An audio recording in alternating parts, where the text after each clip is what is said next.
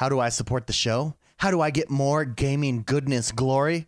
Well, by supporting the show. And the easiest way to do that, honestly, is to head over to Mixer. Mixer.com/X1Bros. That's Mixer.com/XONEBROS. Check me out. I'm streaming most evenings, and I stream every single morning at 8:30 or 8 a.m. Eastern Time. You can come check me out then. Or I do run 24-hour channel where podcasts from my other podcast go all day long. All you got to do is sit, watch, listen, follow. You can subscribe, but if you prefer a free method to support, just farm some Sparks. It's a currency over there on Mixer. You get it for free just by watching the channel, and then you can donate those Sparks to me. It's free for you, but really helps me out. I'm trying to go full-time doing this. I love doing it. I love hanging out with you guys. Thank you very much. Hey, let's get to the show.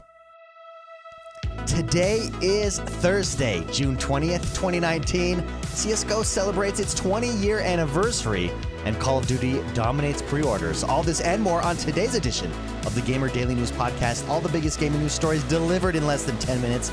Thank you very much for joining me. Happy Thursday. My name is X1. Let's do this.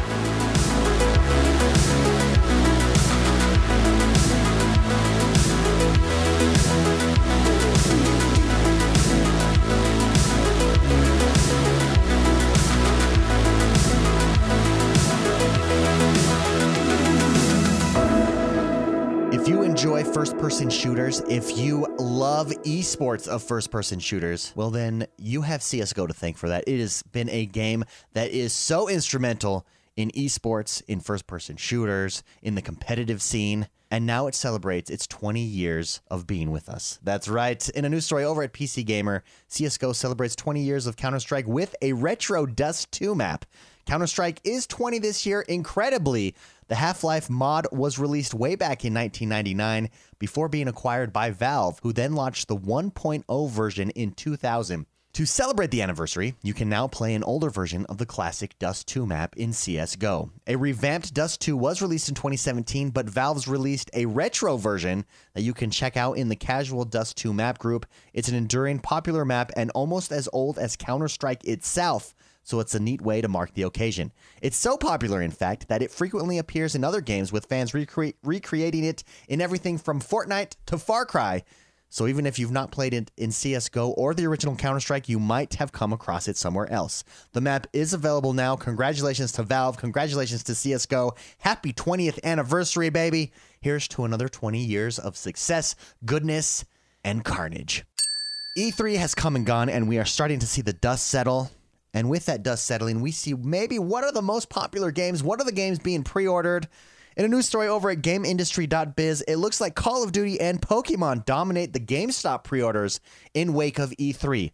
Of all the games either revealed or confirmed during E3 2019, Call of Duty Modern Warfare is currently leading pre-orders at GameStop, with Pokemon Sword and Shield following. That is because both those games, let's be honest, both those games look amazing, right? Both of them look like return to greatness, return to glory, although Pokemon has really never lost that. We just haven't had a full fleshed out RPG Pokemon on a console ever.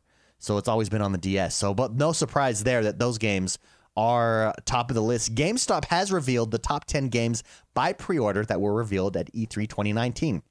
Out of over 200 different game announcements, it's worth noting that GameStop's definition of, quote, confirmed is a bit loose here, as almost every game on the list below had already been confirmed or shown in some capacity ahead of E3, and in some cases months beforehand.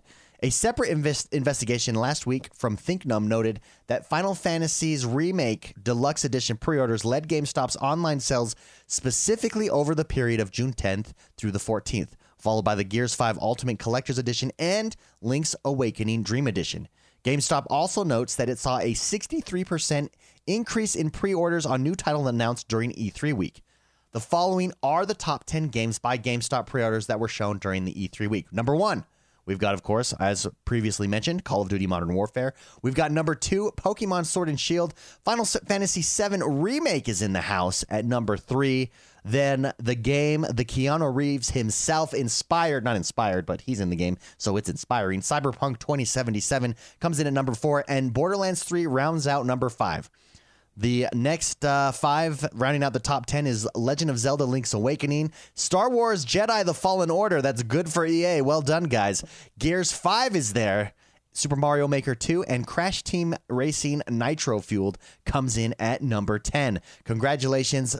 Proof that E3 really is about selling games. I mean, it really does help the industry overall. There's been some talk, does E3 go away? Is it worth it? It's totally worth it. And I think this is proof why. It drives excitement. It drives people to buy games. And I don't think it's going anywhere anytime soon. I think that's thoughtless, maybe, preemptive, knee-jerky, to say the least. Knee-jerky? I don't even know if that's a word. Anyways, on to the next story. In a news story over at Game Informer, it looks like EA tries to rename loot boxes under government scrutiny. As more and more governments are taking a closer look at loot boxes and whether they are predatory practice akin to gambling, EA has found itself on the defensive. Its newest tactic, call them something else and declare that gamers love them, actually. While testifying in front of the United Kingdom's Digital, Cultural, Media, and Sport Committee on Immersive and Addictive Technologies, EA's Vice President of Legal, Kerry Hopkins, offered up a novel defense of the microtransaction-driven loot boxes and card packs that many of its games contain. Quote, well, first, we don't call them loot boxes. We look at them as surprise mechanics, Hopkins asserted. If you go to a store that sells a lot of toys and you do a search for surprise toys, what you'll find is that this is something people enjoy. They enjoy surprises. Hopkins goes on to compare its surprise mechanics to toys like Hatchimals and LOL Surprise before stating that EA does believe their approach is actually quite ethical and quite fun and enjoyable to people. Whether or not you agree with loot boxes, you don't agree with loot boxes, whether or not you think that the government should scrutinize it or should stay out of it altogether, it is interesting to note that EA is referring to them as surprise mechanics, and it's just interesting story overall that they're now testifying before governments, et cetera, et cetera. I probably will be doing a video over on YouTube on my opinions whether or not government should be in it, but for this news story, surprise mechanics. There you go. And that does us for today, everybody. Thank you very much for joining me. Happy Thursday. I hope you've had a chance to play some games because that's why we're all here. We love video games. And if you haven't yet, then what are you thinking, man? Take some time, close the door, put on some headphones, and lose yourself in a world of greatness, a world of glory, a world of imagination. If you haven't yet, don't forget to rate, review, and subscribe over on iTunes. It really helps the show. I love doing this. Thank you very much, guys, for allowing me to do this and supporting the show. And I will see you guys tomorrow. It'll be Friday. It's the weekend. The weekend is almost here. Yes!